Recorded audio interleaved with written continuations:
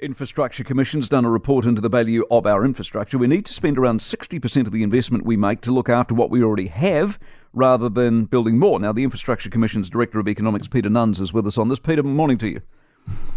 Good morning, Mike. Thanks for having me on. Not at all. This seems common sense. Are we not into common sense in this country anymore? You know, we see this at every level, right? We see it in our home maintenance as well. Look around, right? There's a lot of roofs that are rusting out, needing to be replaced. Got to get on top of this as a country. Exactly. I've got a cedar house, and I regret having a cedar house, and I'm painting it every 2 or 3 years. But that's why I paint it every 2 or 3 years, because cedar flakes. That's maintenance. So that's what I do. If I do that, why can't the country do it? I think we can. It takes good information, and it takes the right funding for it, right? And we haven't had that information. What we found here is that this is the first time anyone's tried to do what we've done, which is just measure what we're doing at the moment, right? And when it gets down to the data on the actual assets, right, what they are, where they are, what condition they're in, how fast they're wearing out, the data is even worse. So if we don't have that information and we're not investing in maintaining that, we can't actually get the assets right. You know, you see the weather boards every day, right? So it's really obvious. But some of this stuff is underground.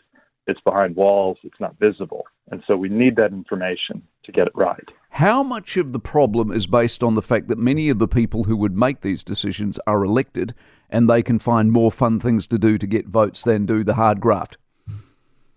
I think that's a big part of it, right? And if we look at the regulated utility sectors, where the Commerce Commission's playing a key role in ensuring that these things are done adequately, those generally seem to work better, right? So we do think that there's a role there for sort of that independent oversight to make sure that there's a bit of a sort of check and a balance on those democratic decisions. And we need a longer, bigger picture. I think it was you that gave the example of Holland and Dykes. And they've been doing it. Yeah. Is it because we're a young country? I mean, do old countries get it because they've gone through hundreds and hundreds of years of it? I think that's a big part of it. I mean, look, my family in New Zealand is like 3 generations from the frontier, right?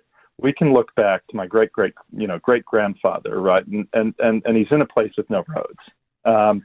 It's just young. We're doing this, you know, this major sort of renewal cycle for the first or second time, and we haven't quite got it right yet.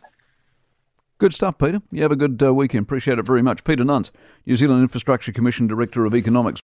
For more from the Mike Hosking Breakfast, listen live to News Talk ZB from 6 a.m. weekdays or follow the podcast on iHeartRadio. If you enjoyed this podcast, you will love our New Zealand Herald podcast, The Little Things, hosted by me, Francesca Rudkin, and my good friend Louise Airy. We focus on all the little things that you can do to make a positive impact on your life and to cut through the confusion from the health and wellness industry. Join us every Saturday to hear from the experts for all the tips and advice you need. Just search The Little Things on iHeartRadio or wherever you get your podcasts.